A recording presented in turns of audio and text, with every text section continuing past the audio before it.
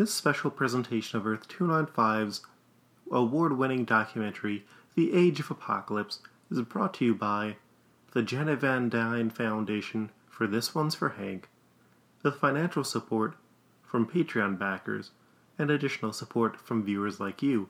If you'd like to know more about Multiversal Q, visit us at multiversalq.com or engage with us on social medias in all universes.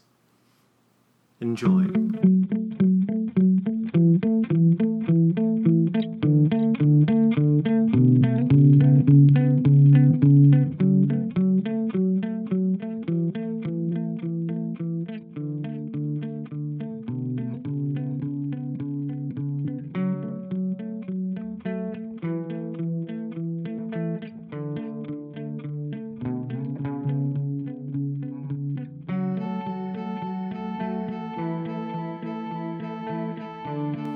Episode 2 Flight of the Horsemen. For over a century on this island, Lady Liberty welcomed the wretched refuse of the world, lighting the promise of a new world. But no longer. Now Liberty's generous countenance has been replaced by the stern and fearsome visage of Apocalypse. A warning to the world that his America offers no succor to the homeless and tempest-tossed. Mr. Sinister. Apocalypse had chosen to surround himself with horsemen, the strongest mutants whose will and motives were bent to his own with genetic manipulation and often mind control. But as survival of the fittest was the law of the land, the horsemen quarreled and warred with one another until Apocalypse condensed his force to 4 members: his son Holocaust, Abyss, who had killed his predecessor, the master geneticist Mr. Sinister, and Mikhail Rasputin. Mikhail Rasputin was the 4th horseman and was by far the furthest away from Apocalypse, though his disappearances had become commonplace during the final months of Apocalypse's empire. The closeness of Sinister served as a point of contrast with Mikhail, as Sinister lived and worked in a massive statue of Apocalypse that surveyed what had once been New York City. Sinister's sudden disappearance was of little concern to Apocalypse, but it was an ignition point for the rivalry between the Summers brothers. Scott was very much a figure who did not find pleasure in hurting the humans, and this often raised the ire of Alex, who, being the jealous person who he was, he took out his anger on him. And the more that you saw the two brothers, you saw this polarity between the brothers where Scott was one of Apocalypse's chosen. He was charismatic, but he was strong. He understood the rules of the world, but he was not afraid to question them, which is an important thing to have for leaders, which I think may have been why Apocalypse enjoyed keeping Sinister along so much, and his brother, meanwhile, hated that while he followed the rules, he didn't have any of the appreciation. He was hated, he was distrusted, he was looked down on. And when his brother got privileges, it just made Alex even more furious. When Sinister's disappearance was noted by Scott, Apocalypse resolutely promoted him to take charge of Sinister's slave pens, with the chance that he would become a horseman down the line. When Scott continued his own investigation with the Bedlam brothers, he found no more answers to the location of his surrogate father. Alex Summers, resenting Sinister's preferential treatment, instead went to retreat at Heaven to nurse his pain and enjoy the company of the human singer, Scarlett Mackenzie. Shortly after, Sinister's lab mysteriously exploded, leveling the statue of Apocalypse and removing all hopes of finding Sinister. Weapon X. This is war, Gene. Don't you understand? This is about killing the enemy before it kills us. You do what you have to do. Weapon X. His name was Logan. He was changed by the Weapon X program, a Canadian spin-off of the World War II Super Soldier program. In the experiment, his skeleton was coated with adamantium that had affected his memory and left him prone to berserker rages. Ultimately, though, He was a force who helped to rout Apocalypse during the Cape Citadel attack. Now you see, Weapon X, there was an angry man. Didn't matter if he was trying to fight Apocalypse's men or even the X-Men themselves. If he needed to, he would pop his claw in order to try and kill as many people as possible. The only person who could ever try to tame that beast's heart was the love of his life, Jean Grey. Years later, during an unapproved attempt to save Jean Grey, a psychic, whom Sinister had deemed to be an alpha-status mutant, things went awry. As a result, Weapon X lost an arm in a fight with Scott Summers, but paid him back by removing one of Scott's eyes. Magnus and Weapon X's resulting clash over his actions resulted in him and Jean leaving the team. After that, as free agents, the pair made their way from job to job, ultimately delivering a message from Sinister to the Human High Council. During their mission, a resulting battle with Alex Summers left a massive hole within the seawall itself, allowing the Human High Council to send in a fleet of Sentinels to rescue refugees in America. Reporting back to the Council, Weapon X argued for them to bomb the country sooner, especially after an attack by another mutant nearly destroyed their headquarters. A place called Heaven. The Cajun came in. I've made a note for Shan to count the silverware before he leaves. Warren Worthington III. Warren Worthington III's Heaven was an escape from the world of Apocalypse, a classy nightclub for the well-to-do humans and mutants alike, as well as a place to move everything from money to secrets between the Empire. His employees were spies, a fact Warren was well aware of and that he was untroubled by. Secrets were more lucrative than drinks. Fine. The mutant, Shai Koi Man, worked as the nightclub operator, removing any knowledge that would be found to be illegal from the guests. And Scarlett Mackenzie, his nightly entertainment, worked for the Human High Council, while maintaining a romance with Alex Summers, a public scandal that could have resulted in both of their deaths. While it survived brawls, bombings, and some of history's worst monsters visiting for a drink, the neutrality of the establishment became its downfall, as the spies began to be found out, and the importance of his ability to spread messages brought an end to Apocalypse's willingness to look the other way. Warren Worthington is such an interesting figure because he definitely benefited from Apocalypse's empire, but he also benefited from, well, everyone. I mean, when Magneto was attempting to reassemble his team, Gambit came to Warren to find where the X-Men were located. But, at the same time, he was spreading out rumors of the upcoming war that the Human High Council was planning to Scott Summers. And then, the very next day, when Kurt Darkholme came, Warren was a person who, after a fair deal of aggression, told Kurt how to get to the Ghost Dance. It was corrupt, but unlike the rest of the world, there was a faint glimmer of class that was able to balance it out. The Cullings. Apocalypse doesn't intend to settle with the Human Council. He's merely placating them before he can destroy every last one of them. I refuse to halt my work because of some shallow pretense of reconciliation with the Human Council. My work is exponentially more important than this diplomatic charade. Henry McCoy. Despite the promises of the Kelly Pact, Apocalypse had truthfully made no efforts to stop the murderous campaigns of his loyalists. Word of a culling approaching Chicago brought one team of X-Men to the ruins of the Windy City, led by Rogue and Sabretooth.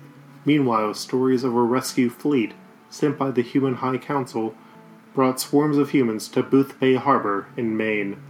An act of hope that, even if the rumors had proved false, stood to undermine Apocalypse, and so for the protection of those humans, a second team of X-Men led by Magneto's eldest son, Pietro Maximoff, was sent. Yeah, see, there's just a huge difference between these two teams. Quicksilver, he just led his team for perfection and preciseness. Always practicing all of his moves to try to make sure that every single mission they could ever go on went off without a hitch. Whereas rogues had the more colorful team with huge brutes such with Sabretooth, but she also had the crazily unpredictable members such as the comedian Morph and the childlike Clarice Ferguson or Blink. Rogue's team had arrived in Chicago with an incredibly dangerous mission, halting Holocaust and its forces, while the rest of the team assisted with the evacuation. Sabretooth and Wildchild, a Pharaoh mutant who had bonded to Creed, would be teleported to confront Holocaust directly. But, when the pair were teleported to his general vicinity, they stumbled on an infinite processing plant. Wildchild was immediately sent to tell the others, while Sabretooth single-handedly faced off against Holocaust and his platoon of infinites. Meanwhile, Quicksilver's team had a major issue to deal with: the Sentinels. They were robots originally designed by Bolivar Trask to hunt and kill mutants, though they had been reprogrammed as the plans to permanently eradicate mutants became more and more unlikely. Due to the break in the seawall created by Weapon X and Jean Grey, a squadron of the robots had been sent to airlift out the human population. While the team had trained and prepared to reprogram the Sentinels to recognize them as enemies, their efforts were undone by a group of Apocalypse's loyalists known as the Brotherhood of Chaos, who were accompanied by a group of the Magi. During the fight against the Sentinels and the Brotherhood, 2 members of the Brotherhood of Chaos escaped, slipping into the crowd and leaving with the refugees. Ultimately, though, despite further meddlings from the Horseman Abyss, the X-Men were able to defeat their enemies and even collaborate with the Sentinels to ensure safe passage for the human refugees for the time being. Across space. Seems old Eric be needing someone to steal the biggest jewel in all the universe, and who else to turn to when something needs to be pinched but us? Remy LeBeau. After his fallout with Magneto, Remy LeBeau had transitioned himself into becoming a mutant Robin Hood, taking from the powerful and giving to the needy. Joined by Lila Cheney, a former rock star, Guido Carosella, her former roadie, as well as Jubilation Lee and Roberta DaCosta, mutant teenagers, they quickly made names for themselves as the Externals. While Gambit pretended to have a relationship with Lila, his heart still pined for Rogue. So the opportunity to be a hero by collecting a shard of the M'Kreen crystal jumped out. Guided by Magneto, the team infiltrated Apocalypse's crashed ship, and with the help from human scientist Peter Corbeau, awoke Lila Cheney's previously untapped power to teleport, heading into territory known as Shi'ar space. Unfortunately, the team was followed by Mudir Richter, one of the few Madroid cult members who was not a clone of Jamie Madrox, a dedicated and deranged individual. Mudir Richter is a very interesting figure. I want to say, based on the records that we've been able to get from Apocalypse's ruins, there were about 5 members of the Madroi who themselves were not clones of Madrox.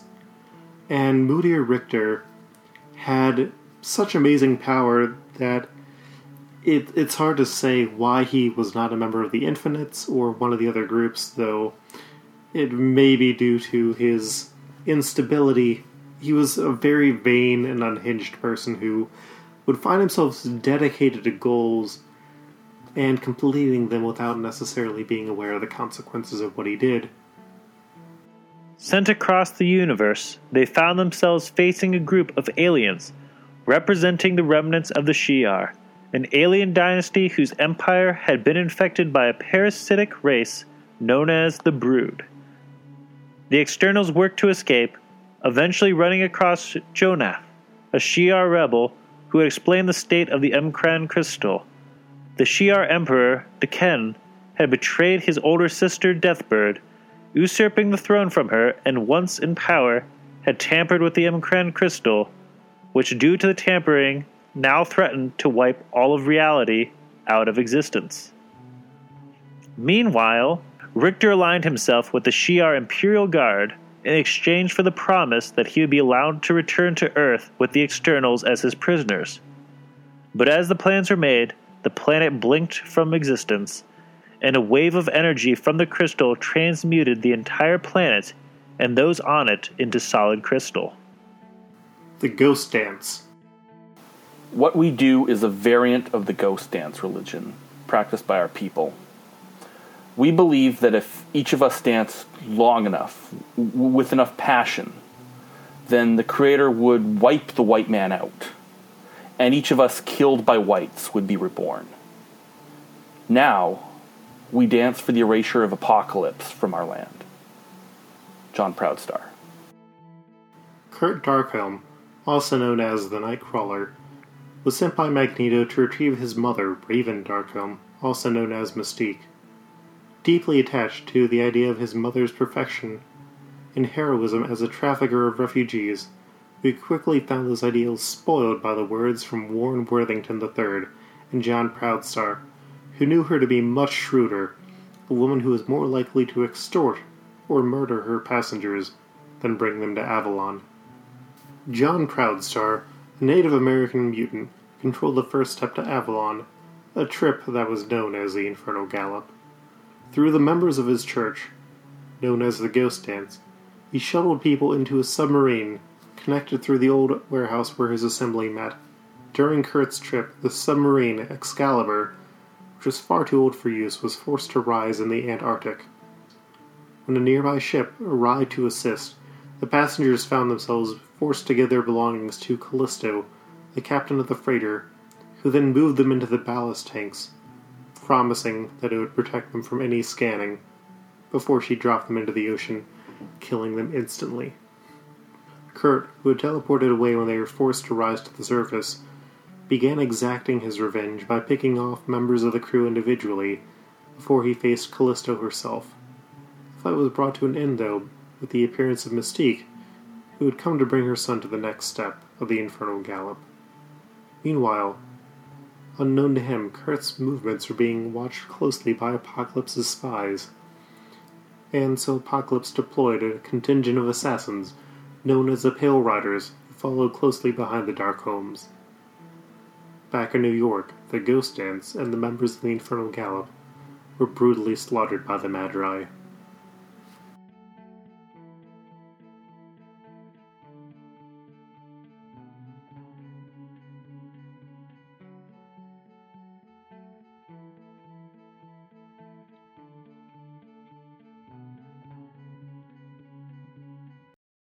Thank you for listening to Episode 2 of Multiversal Q's presentation of Earth 257's The Age of Apocalypse.